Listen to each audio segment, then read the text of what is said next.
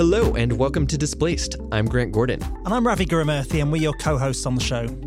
Displaced is a partnership between the International Rescue Committee, where Ravi and I work, and Vox Media.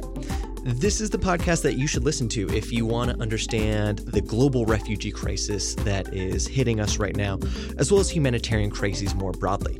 We just got back from London, where we talked to a whole bunch of really interesting people who you'll hear from on the next few episodes of the podcast, starting with today's guest, Jeff Mulgan. I've known Jeff since I was 19, working with him at Demos, the think tank that he founded in the mid-1990s. He went on to be the main guru under Tony Blair. He ran the number 10 policy unit and the Prime Minister's strategy unit. He now runs the UK's leading innovation agency, Nesta, the National Endowment for Science, Technology and the Arts. Jeff's most recent book that we talked to him about in this episode is called Big Mind, and what Jeff refers to as collective intelligence, which is all about how machines and humans can collaborate at scale to solve problems. And as we'll see, a key concern of Jeff's is that AI, artificial intelligence, is leaving human collaboration behind, and that many of the most challenging problems are not being solved, and they require humans and machines to collaborate. This was a fun interview to do because, as you just heard, I got to hang out with Ravi and somebody he knew since he was just a wee pup at the age of 19. But if you're a regular listener to this podcast, you'll know that we're obsessed with innovation. It's what Ravi and I do in our day jobs. We spend our time thinking about how to use new tools to improve the impact of what we're doing and scale it up. That includes leveraging human-centered design, behavioral economics, artificial intelligence. And Jeff's ideas on collective intelligence really start to illuminate how you actually can leverage AI and machine learning and bridge it to generate solutions. We talk about how you can use this framework to respond to Ebola crisis, how you can use it to predict epidemics, how you can use it to structure peacekeeping deals, and even how you can use it to structure the daily meetings that you have in your work life. This was a really interesting interview and a really helpful way to understand how to actually bridge something that doesn't get talked about a lot in trying to connect the advances that are happening in machine learning with the current processes we have. So without further ado, here's our conversation with Jeff Mulgan. But before we get there, we'd love to hear from you. Touch base with us on Twitter, email us at displaced@rescue.org, and check out our show notes on rescue.org/displaced. Send us anything you're thinking, guests you'd like to hear from, and general feedback on the show. We'd love to hear from you.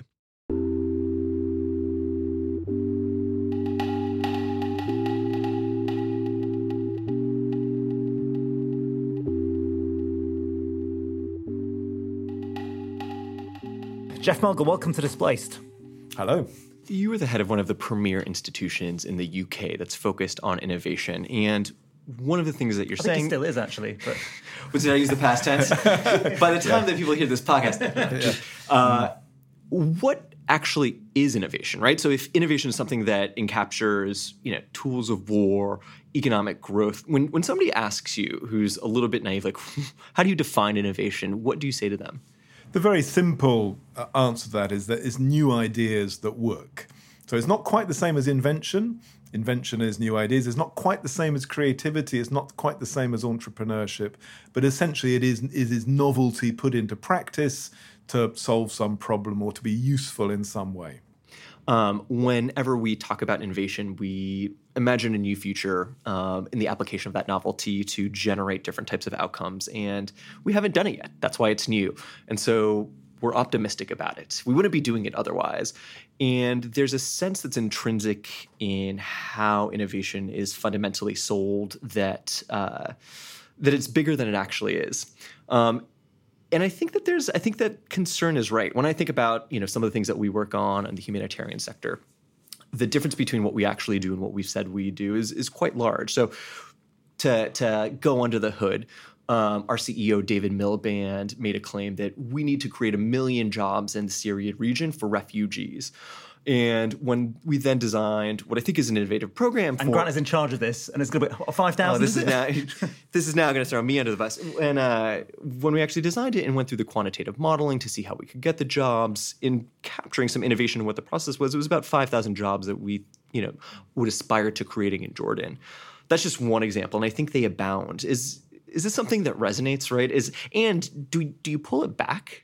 Well, I would say there's a deeper reason for the problem. And I think there's a huge imbalance, and has been for the last 100 years, in where innovation, effort and money goes.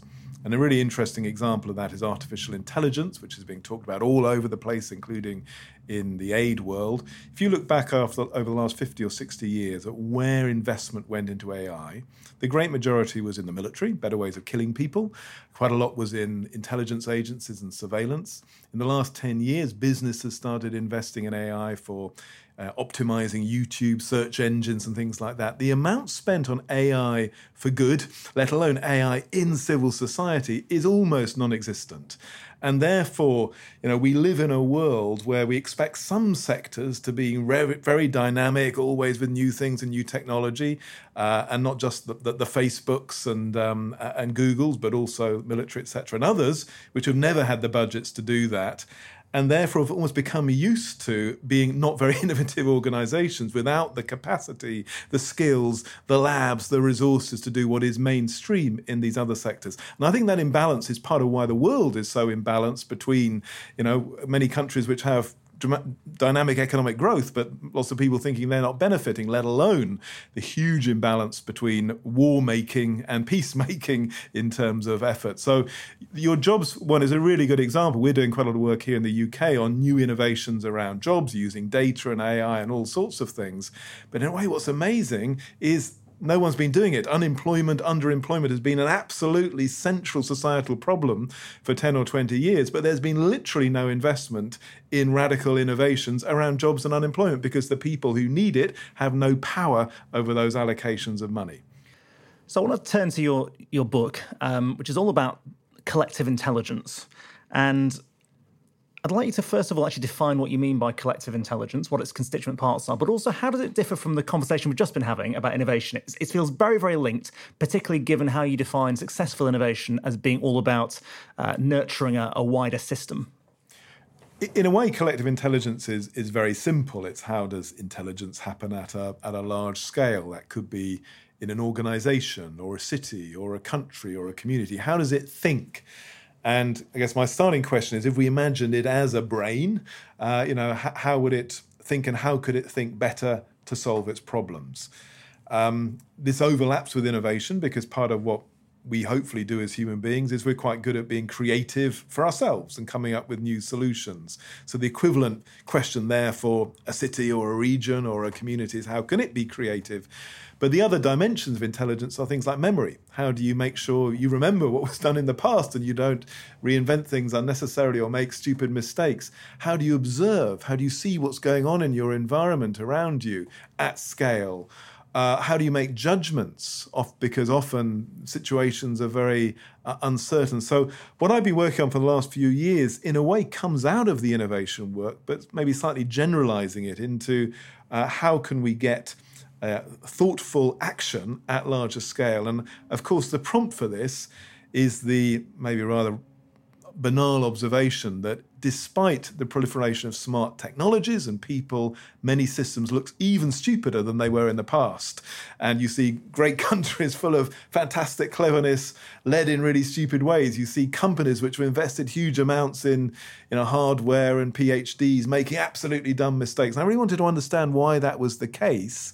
And how do you navigate in an opposite direction? Can you give an example of that to get more specific, particularly around what the dissonance is between, investments in education intelligence, but bad institutions? Well, I mean, in the last decade, finance was the obvious example where the big Wall Street companies, the big city firms here spent more on people and technology than any other institutions, and then completely failed to understand the crash that hit them in 2007-8 and made catastrophic decisions, which of course sent the whole world into recession.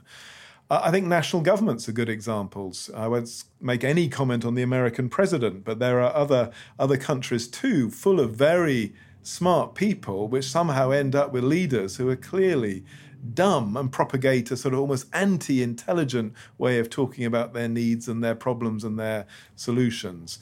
And I think many people out there feel they certainly don't feel the world's becoming smarter in understanding its problems either at the micro level, let alone things like climate change. So I completely buy the argument that you see lots of companies that spend an awful amount of money and are incredibly capable will actually display dumb behaviour. But to what extent does your framework about collective intelligence help explain things like the rise of far-right movements or the persistence of civil wars or other failures that you see very commonly in organisations? I certainly don't try and explain everything under the sun. But Really? there are some prescriptions certainly for organizations and companies. So in a sense, the most basic point of the book is that if you are an organization or if you could be a region, you can think about how you think. How well are you observing what's going on, which could be crop yields or climate or people movements, etc. And you can do that well or badly. You can analyze well or badly. You can organize creativity well or badly, memory, etc. And then the crucial step of the argument is that to be either an intelligent individual, let alone an intelligent sort of community, you have to do what I call learning loops. So there's a first learning loop, which is very everyday, where you get some new data in, and then you adjust your behavior. You see there's going to be a terrible, weather pattern in a week or two's time, so you prepare for it. And again, organizations can do that well or badly. But often we find our own old methods of thinking aren't very helpful, and you need to also generate a new category to make sense of the world you're in. Gang fighting is a really good example, where often gang battles are misunderstood because people don't have the right framing categories to understand the dynamics of what lead young men into violence in gangs. And unless you get the new category, you can't understand it with first loop learning. And then what I call third loop learning is when you must reinvent your whole thinking system. So medicine's a really good example, which has done this repeatedly over the last few hundred years, completely reinvented how it thinks, how it captures data, how it organizes evidence, how it trains its doctors. And that's a third loop. Now, there are many organizations which are quite good at first loop learning, including, again, the big banks were very good at that, but they were hopeless at generating new categories to make sense of a change in the environment, or the need to understand carbon, or the need to understand the risk of a profound recession, or the need to understand how all their flash trading and hedge funds and other tools might have completely undercut the algorithms they were using. And so I guess I hope the useful part of my book is really as a frame for understanding what can you do if you are a government or an NGO or a business. It doesn't explain the rise of the far right or all the perils of the world, but I don't think you can come up with solutions to those without at least some element of collective intelligence. So just to get all the more concrete, can you tactically kind of map on what should an organization that's looking to embrace collective intelligence do? What does this look like in practice? Well, the simple starting point, and this is something we've been doing quite a bit of work with some of the UN agencies on, is just to ask what are the resources around you could be tapping into. First of all, to see better, to understand the environment you're in. So if you're in, let's say, a small sub-Saharan African country, you will have some data which the government collects, but you also have lots coming from satellite observation, which may be giving you better insights than the government data. Your mobile phone company probably has a better idea of how people are moving around and how economic activity is shifting between cities at least than you have as a government. And then you can mobilize citizens to generate their own data. And there are many examples around the world of citizen-generated data on things like flooding patterns or corruption patterns and so on. So that's point one. Just think, creatively about how you tap those resources. There's then a whole set of other methods of how you do the analysis and the thinking and the looking at different options. And there's some great examples in democracy. We have a visit next week, in fact, from Taiwan, which has probably gone furthest in the world in bringing into its parliament really a structured collective intelligence process for thinking about issues and problems. What are the facts? Then having a much more open process of looking at what are the dimensions of those facts and the different options, scrutiny, etc., before then feeding back into decision-making by, in their case, parliament and ministers. And as any organisation, again, can organise its decision-making in ways which tap into a wider collective intelligence and not just, the bureaucrats, the managers inside. And then finally, I think there's a whole dimension of this in terms of monitoring what actually happens, getting rapid feedback. Is your new program working? Is your intervention happening as you expected it to? Which you can gather through formal data or sensor data, but also from citizen input and subjective feedback from people. How's it going? And we're incredibly lucky in some ways now. We live in a world where the costs of doing these things are so low compared to what they were 5 or 10 or 15 years ago. The problem is they often require completely different skills from the insiders, often a completely different culture in the organization, which has to be much more porous, much more open, much more confident in getting those inputs. But the payoff, if you do that well, is you make just much smarter decisions, which benefit many more people. So let's take some issues that are of particular relevance to people who think about the humanitarian crises that we see. Let's take Ebola or Zika.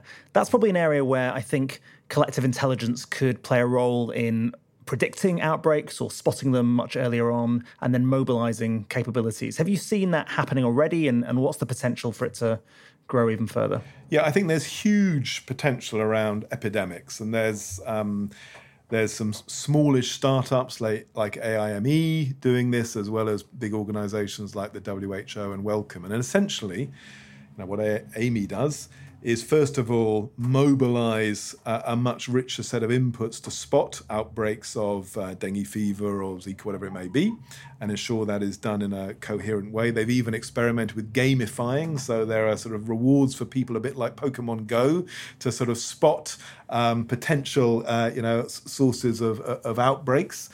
Then you feed that into predictive algorithms using artificial intelligence to predict how they're likely to spread, looking at patterns of transport and mobility. Then you feed that into public health systems so they can act preemptively before the epidemic spreads. And ideally, you organize that as a very transparent collective learning system so everyone within it can see the data and the thinking processes of everyone else. There's another great example on called the metabiome, dealing with antimicrobial resistance in subways. Again, bringing global data together on the rise of antibiotic resistance and the genome of bacteria, so that as is highly likely to happen in the next few years, as bacteria start spreading which are resistant to antibiotics, you can spot them much more quickly. You can have the whole world brain, as it were, thinking in real time and then mobilizing both medical science and public health workers quickly to stop millions of people dying. So I think there are examples in almost every field emerging in this way. The real problem is no one quite sees it as their job to do it. The funding for these things is very fragmentary. And so although we've got the potential of genuine global collective intelligence on things like epidemics, or for that matter, climate change, we lack the institutions to really orchestrate it. Why would the World Health Organization think it's their job to do that? They should do. I mean, in a way, it is closer to their job, just as in a way IPCC does that to a degree for climate change. But that's not how the WHO was set up. So let me push back on this. And I don't know if this is the reason the WHO is not actually participating in it, but pulling out the pandemic threat and identification actually, I think, speaks to larger issues. So one of the things that we know from when disasters happen, and even not when disasters happen, is that people are putting information into a system and a lot of it's just wrong. Oftentimes these are rumors that are then amplifying. And there's been a recent set of studies that have particularly looked at Twitter and other forms of social media to actually assess the empirical magnitude of some of these effects. And there's one from a University of Albany researcher that we'll post in the show notes that was looking at tweets around the Boston Marathon bombing and Hurricane Sandy. And they looked at tweets that were false, that retroactively we knew were wrong about information about the event. And they calibrated that about 85% of people who saw that then endorsed it and put it throughout their system. There's been additional empirical work looking at the Liberian Ebola epidemic, showing the roles of rumors in shaping based how communities work, what response was like. And so to me, it's actually not quite clear that there's as pretty of a story. And there's two things that I think are worth kind of diving into. One is oftentimes people don't know, or there's an incentive to misrepresent. And then secondly, this then starts to get at community dynamics, right? I think that there's kind of like putting kind of communities and people coming together, the collectives, on a pedestal in this world. And really, I think one of the things that we're seeing right now in tech and in platforms is that really a lot of this brings out our worst demons rather than our better angels. Yeah. And so how do you think about those things? I completely agree with you. And I think there's a sort of naive view that the crowd is wise. And anyone who's ever met a crowd knows it's not necessarily wise. And lots of things can go wrong. So, I mean, Google flu trends was an example a few years ago where it appeared that Google searches predicted flu outbreaks. And for a while they did, and then they didn't. Lots of people have used semantic analysis of Twitter to try and predict all sorts of things from, recessions to health outbreaks. And again, they sometimes do it well and sometimes not. In any real situation, there will be powerful incentives for misinformation and distortion. There are enemies of collective intelligence in any real-world environment. Human beings sometimes lie, shockingly. Human beings sometimes what are you talking about? Distort things. And this is what I think is making the collective intelligence field so fascinating at the moment, is whereas probably 10 years ago there was a bit of a sort of naive hope that you just tap the world brain and you can solve any problem under the sun. Now it's becoming much more fine-grained. So when do you have things very open, and when do you only almost allow people into the crowd when they've proven they have some useful knowledge to bring, that they are trustworthy, that they're not distorting? In the case of epidemics, in the examples I gave, they try and restrict it to the medics curating the uploading of information, again to avoid some of those dynamics. But we're in a period of rapid experiment to find out exactly what works best. And nearly always, I think what we will end up with is quite closely managed or even curated crowds. Just as in artificial intelligence, I think some people probably assume artificial intelligence is all about just having a load of data which trains an algorithm and then you get a wonderful output.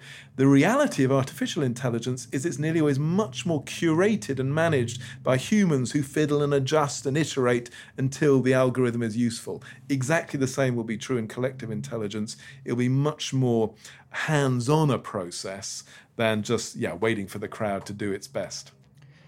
And so we've spoken a lot about pandemics and how you intervene early there. What about conflict prevention and conflict identification? I mean, you've done some work on this in terms of to what extent can you actually predict conflict outbreaks? I don't know what the actual data says. Well, this is actually interesting because it speaks to collective intelligence. There's, over the past 10, 15 years, been a growth in the attempt to predict conflict. And I think you talk to most people and they're like, we can't predict war. And I think the important thing to note is when we're talking about asking the question, can you predict conflict? To me, the question is, can you do better than flipping a coin, right? Is it going to happen or is it not going to happen? You could probably get it right 50% of the time if you flip a coin. So can you do better than that?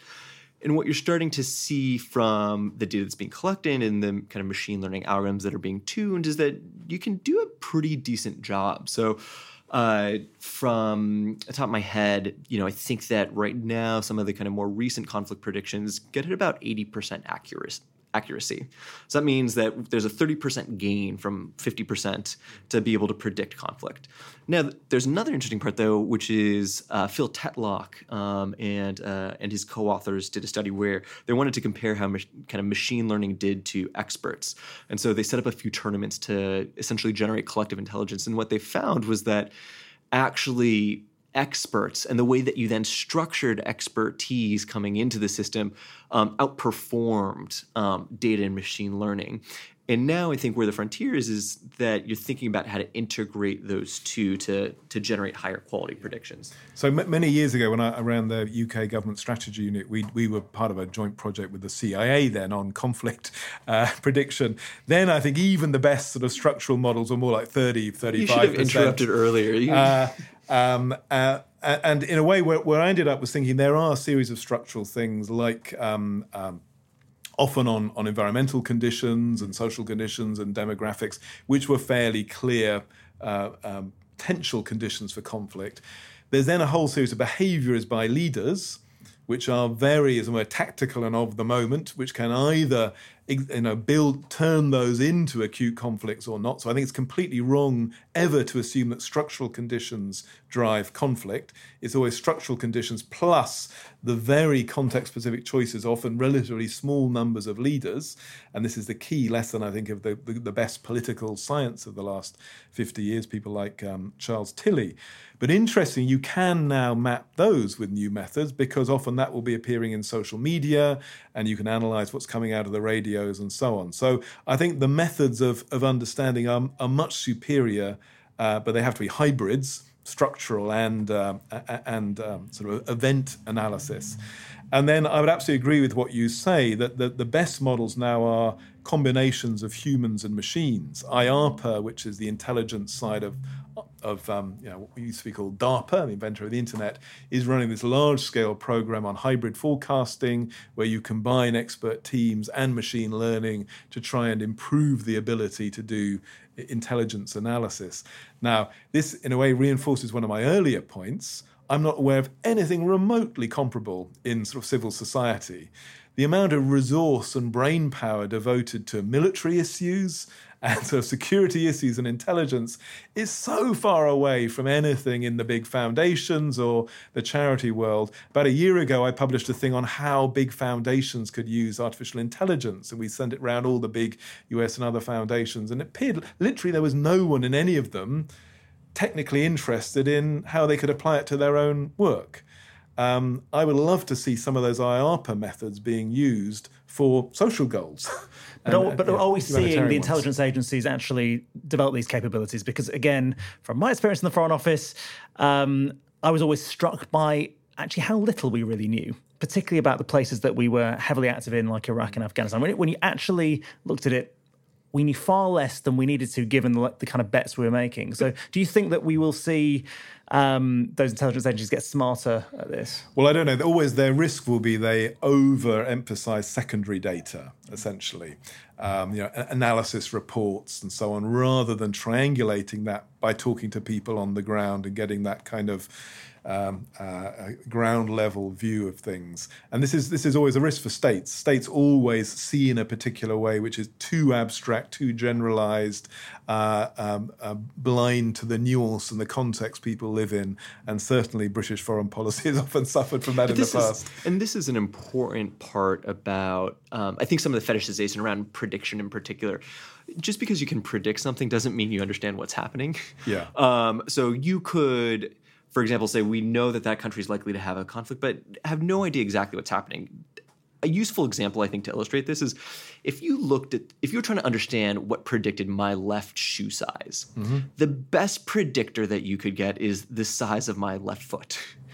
But that really tells you nothing about why that is the size of my shoe. And you start to see a lot of this in kind of similar fields where your predictors that are doing a lot of work in these underlying models are highly correlated, and so you kind of understand whether something's going to happen or what's related to it, but you don't understand why it's going on. Yeah, I mean, in a way, what interests me probably more than the world having fantastic global prediction systems, I mean, they matter, and ideally they should be run much more as a commons where everyone can benefit from them. Although maybe you don't want Vladimir Putin to benefit as much as you do.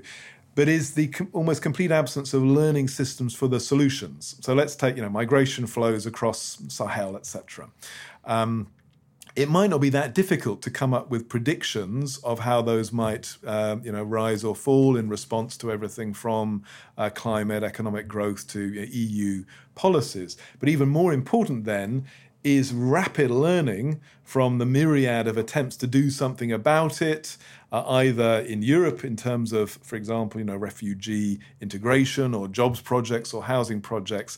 The level of organization of that knowledge is so thin, so weak compared to, what other fields like medicine take for granted. I'd almost rather see effort being devoted to orchestrating collective intelligence around the solution side than just the analytic prediction problem side.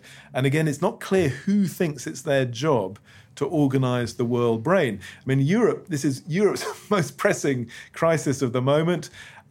We're involved in projects on this in Italy and Germany and the UK, but there is not a concerted, systematic orchestration of the lessons being learned from those thousands of projects trying to deal with every aspect of refugee integration. It's a glaring institutional gap as much as a sort of knowledge gap.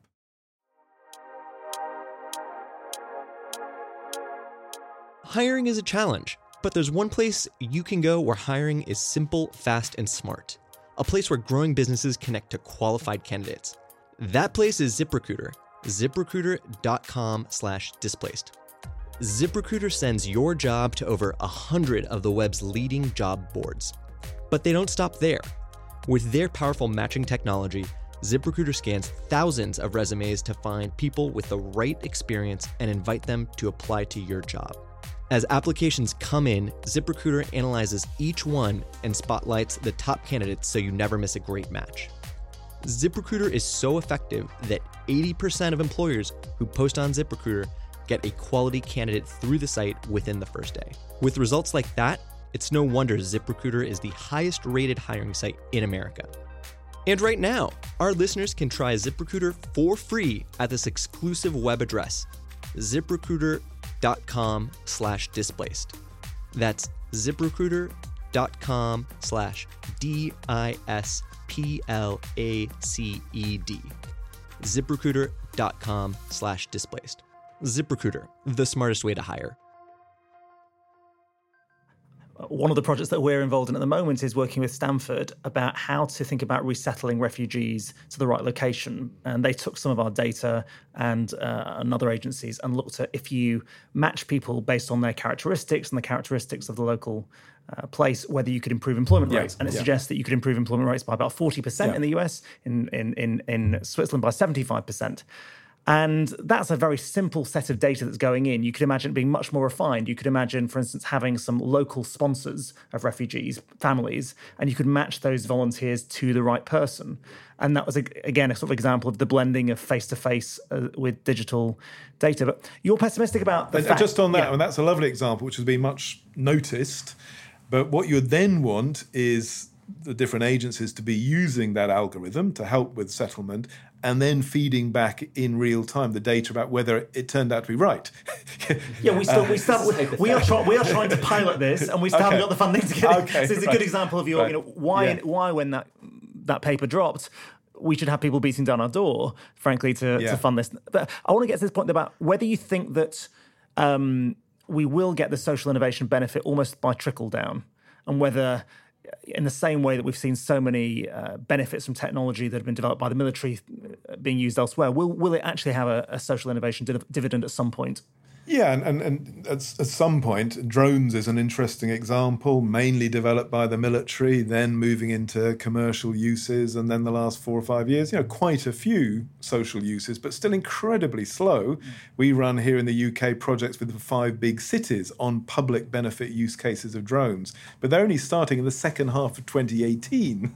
It's a slow process. And on AI, I think the concern there is whether civil society will have the capabilities, the skills to make use of potential trickle down. There's lots of tools out there, but of course the algorithms aren't much use unless they've had the right training data, and there's a terrible dearth of skills. A few places like Korea are directly trying to attend to that, and with big data academies for charities and so on, but that's very much the exception. Having lived in San Francisco, I just want to say there were drones that delivered tacos at one time to try things out. So, there's some groundbreaking examples out there. You spent quite a bit of time in government heading the strategy unit. You were Tony Blair's top policy advisor for some time. And you now have come to the innovation side and pulling one of the threads out that you started with, that governments are often quite poor and mismatched to the tasks at hand. When you look at government from your vantage point, what are some of the institutional reforms that you think should be adopted? Wow, how do you stop me? So Jeff set up a lot of units and a lot of processes in governments. Well, we now work with about 40 governments around the world, and there are probably 2 or 3 dimensions to your question, which is quite a big question. How should government change?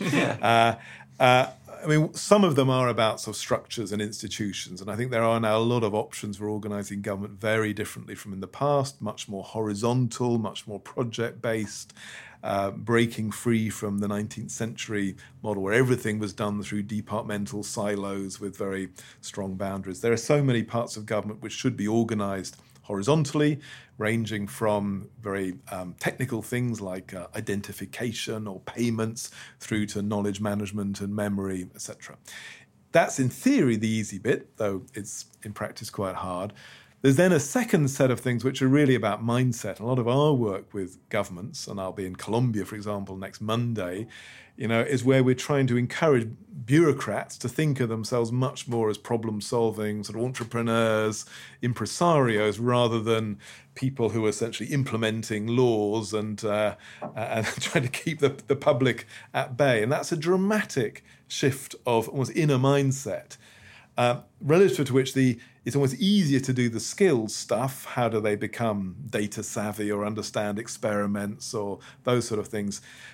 We find that bit's quite easy, but it's getting almost to the emotional, the self-image of what it means to be a government is the deeper change. And what we've called this program called States of Change is working with governments which actually want to achieve that almost redefinition of their existence. What are they for?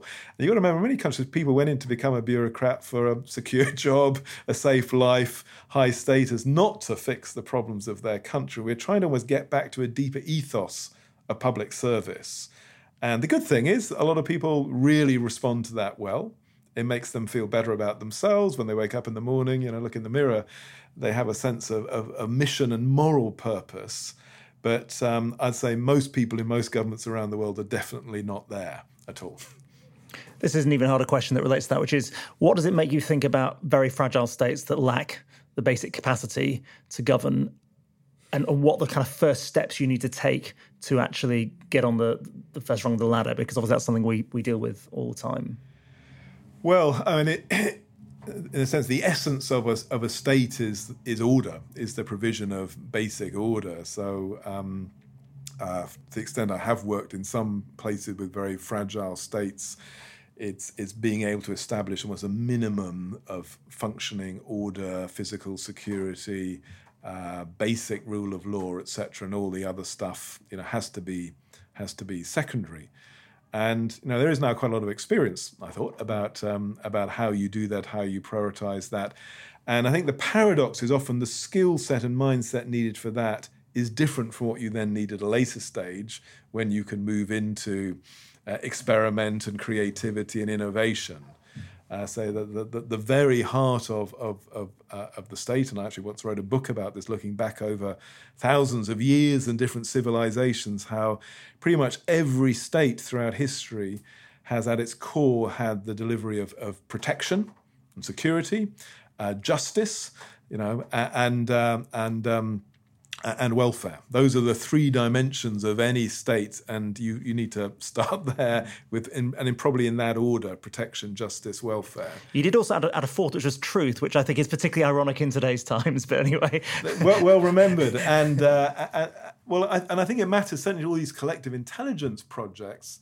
There has to be some confidence that the state has a commitment to fact and truth and problem solving, and also to a commons of knowledge. And weirdly, that is one of the things which then does emerge when failing states cease failing, is that there is actually a domain of shared truth becomes a really important asset of the country. Perhaps it's even most valuable one. So it wasn't completely daft, I think, to add that one in there. One of the things that I liked about your book was the very useful illustrations of how to apply collective intelligence in different domains. And one which is particularly applicable probably to every single listener of this podcast is the question about how do you improve meetings and make them more effective. And I don't know about you, but I think that we could probably be 50% more productive in our meetings at least. They seem like a very poor use of many people's times. So I'd love you to sort of say a little bit more about your top tips on how to think about meetings. But from our perspective, we're also thinking about quite interesting meetings, such as how you facilitate and structure peace processes. We had Jan Egeland on our podcast recently to ask him about how he structured the Oslo Agreement and how you think about how you build trust, how do you maintain secrecy, all these different things that are critical in building out a process. So we'll move on to your sort of meetings suggestions in a second, but I'd just love you to sort of reflect on, when you think about peace processes and mediations, whether there are any things that you can apply your framework to. Wow, I think you'll be much more expert on that than I am. I mean, just to go back to the reason I got interested in meetings was because we organise lots of meetings here, and I go to lots. And like most people, I find most meetings pretty dispiriting and depressing, and particularly academic meetings, business meetings, government meetings. And it did turn out, when I then did research on what do we know about meetings, how should you organise them, that nearly all these meetings were at odds with what was known. And I went around universities asking what science of meetings do you use to decide how you organise your conferences? And none of them could give a coherent answer to that question. A lot about how you design meetings then depends on their purpose. So if the purpose is trust building, between groups who hate each other or have been killing each other, that's a very different kind of task in terms of meeting design and scale and rhythm and curation than if you're, an academic conference of papers on astrophysics or something like that. Well, people also hate each other. Let alone, a parliament, which is an ongoing meeting. And so part of what I was trying to do then is distinguish between the different purposes of meetings. And in a peace process, there may be very different stages, one of which is essentially basic trust building. There may then be a negotiation process. There may then be a joint sort of problem-solving process, all of which require different methods. I think some of the generic principles which really struck me, and they were not ones we were applying, so they were in some ways quite simple things. So one was about roles. So often the best meetings have quite a few different articulated roles for different people. One who keeps it to time, one who makes sure you're not deviating from the task, one who makes sure everyone's getting a chance to speak. And that seems to me pretty universal, that most meetings are better if there are more sort of curation roles explicitly in there. There are very interesting principles about introverts and extroverts, again, crucial for peace processes, that you have processes which allow the introverts to speak. And if you don't allow for that, they won't speak. And if you don't allow them enough time to think before they speak, they'll feel uncomfortable and disempowered. There's lots of methods now for using different mediums in meetings, including, screens and visuals and drawing, and as well as talk and paper. Amazon, for example, uses 6-page papers which everyone reads in silence before the meeting starts, which actually is quite a nice method. And again, you can imagine some negotiation or peace process meetings using some tools like that in a way to quieten people down, to calm them down before they dive into taking positions. I think this is a field very, very rich for research, for experiment. In my experience, almost every organization uses the meeting formats it's always used, and it's always very rarely reflected on them, or they leap to new innovations like open space methods, which were innovative 30 years ago, but to my mind have almost as many flaws as the very hierarchical conference models they were trying to be a response to. Certainly curating meetings amongst people with strongly opposed views needs a lot of care. And perhaps the final thing I'd say, I found for many meetings, I almost tried to come up with a mathematical formula of how long you have, how many people are taking part, how widely divergent their backgrounds or views are. I think that I'm sure my formula isn't quite right, but I think there's a basic insight that how you design your meeting will differ. If you've got a lot of time, then you can have people from very widely varying backgrounds and deal with quite complex issues.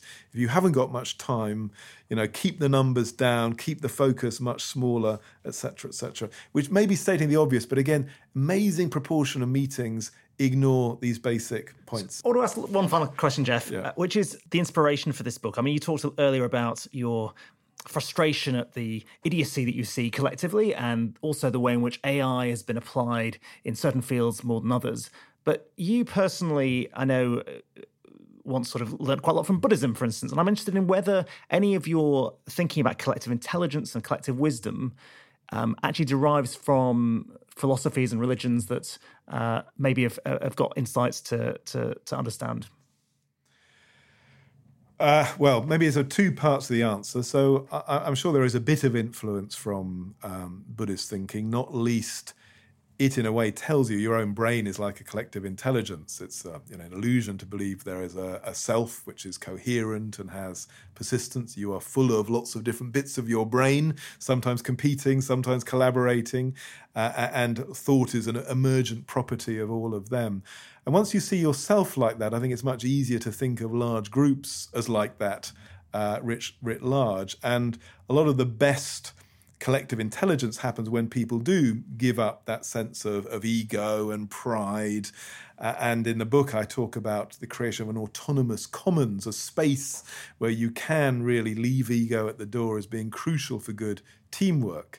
And that's true of football teams, it's true of orchestras, jazz bands, all sorts. They create a space where they can talk to each other in an honest, open, rigorous, critical way without pride getting in the way. So there's a little bit from that. But in terms of, I guess, my bigger motivation is in some ways, I think we're very lucky to be living at this moment when we're seeing an extraordinary step change in how data, information, knowledge can be organized. It makes living now incredibly exciting in some ways. And yet we don't see that being reflected in how we deal with the problems which matter most. And I think one of the reasons that isn't happening is that we're lacking, as it were, a discipline, a profession, a way of thinking about exactly the fine-grained choices you were talking about earlier, let's say on false reports of epidemics, or when is a crowd wise, or when does it go crazy? And I spent the last three or 4 years going to nearly all the big universities around the world, essentially asking if I was trying to invent a new global brain for epidemics or climate change, whatever, who do you have who could help me? And none of them had anyone. None of them had a department. None of them had an academic discipline. They had fantastic computer science or data science or psychology people or organization people, but not the key skills we now need who can weave together the technology, the data, the AI with humans at large scale. So one of the things we're trying to do, luckily with a bunch of partners around the world now, in the next few years is try and almost build, not from scratch, but to build a new discipline. A bunch of people, a body of research, a body of knowledge to help the next generation of collective intelligence projects, which may be about jobs in Glasgow or cancer care, epidemics in sub-Saharan Africa, perhaps post-conflict reconstruction, to help them to be part of a field which cumulatively learns about these often quite subtle, sophisticated questions on the boundary of, say, psychology, computing, etc., etc. And to me, that's a really exciting prospect. And we're getting a fantastic response from all sorts of people within organizations, within universities. And I'm much more confident than 6 months ago that within a few years we will see a genuinely new field taking shape, which is much more self-critical, much more rigorous, much more evidence-based, but above all, I hope, useful to people grappling with the really big problems. Have you named the field yet? Well, we're calling it collective intelligence design. So we've set up here a Centre for Collective Intelligence Design to emphasize we want this all to be about design. How in practice do you design meetings or do you design, data harvesting? It's not theoretical. We'll have a bit of theory, but it's meant to be a practical discipline. In a way, a little bit like what urban studies and urban planning did 100 years or so ago when cities were growing out of control and there were really good architects and engineers and sociologists, but they weren't coming together in the way that was really needed to help cities thrive and get on with each other in a good way. And we're trying to do a little bit of an equivalent for 21st century collective intelligence. Jeff Mulligan, thanks so much for being with us. Thanks so much, Jeff. Thank you.